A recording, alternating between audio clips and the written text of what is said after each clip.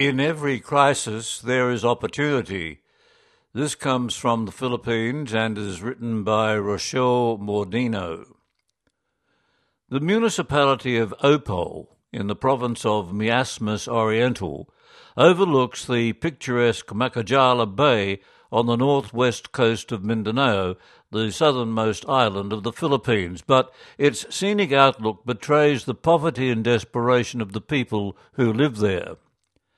However, the proximity of the province to the provincial capital of Cagayan de Oro has proved a lifeline to those of this struggling rural population with the resolve and determination to improve their lot in life. The steady trickle of migrants into the city may have added to its urban sprawl, but the enterprising nature of the newcomers has contributed much energy and creativity to its life. The women have scoured the streets for any opportunity they can find to earn a living. Able-bodied men have boosted construction gangs, driven taxis and lugged freight to complement the meagre earnings of their families.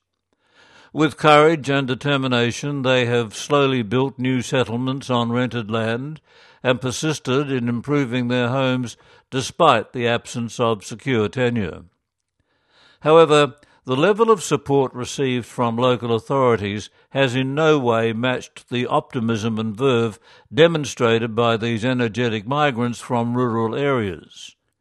Bureaucracy and political patronage manifested themselves in the lack of provision of necessary infrastructure, resulting in limited electricity and water supplies, obstructed access to markets, education and other essential services.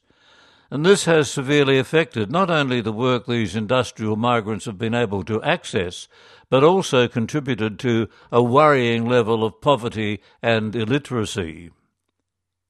Divine Mercy Village is a case in point. Many of its residents are survivors of Typhoon Sendong, which ravaged the area in 2013. They did their best to meet the needs of their families, and with support from parishes in the Archdiocese of Cagayan de Oro, religious congregations, civil society organisations, government agencies and international donors got back on their feet and began life anew. However, another calamity was to beset them, and while not as dramatic as the typhoon, the disquieting emergence of the coronavirus pandemic was equally as daunting.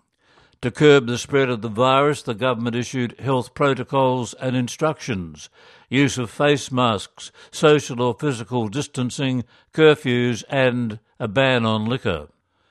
These restrictions hit those who eke out their living from day to day the hardest, but rather than sitting quietly and feeling anxious about the future and the risk of infection, the residents of Divine Mercy Village, especially the women and young people, began exploring new ways to survive.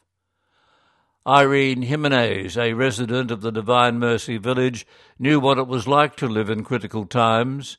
She had experienced the destructive winds of Typhoon Sendong and understood the threat the pandemic posed to the food supply and the health of her family.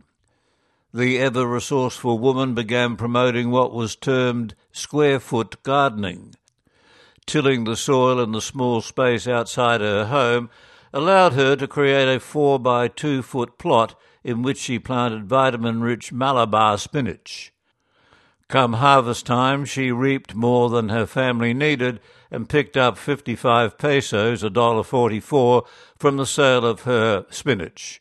Not a big amount, but enough to confirm success and inspire her neighbours to join the venture, resulting in various kinds of produce beginning to sprout around the perimeters of the homes clustered in the area. People got on the bandwagon, knowing that eating organically grown food would contribute to the health of their families. They also swatted up on the nature of the coronavirus to dispel feelings of fear and anxiety, helping their community to become more cohesive. And watching the gardens thrive gave people reason to smile and laugh again, and Irene tucked the proceeds of her first crop into her treasure box as a kind of good luck charm.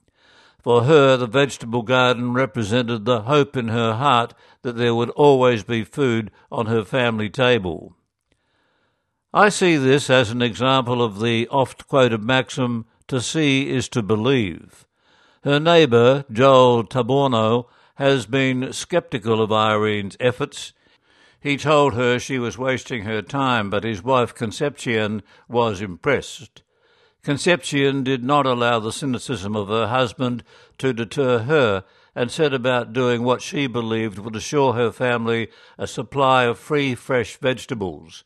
She went big in her venture, planting out a 9-square-foot patch. It flourished, and once Joel had seen he believed, he now tends the garden himself. Petrolina Arana and her husband lived beside an idle piece of land and saw the prospect of generating an income.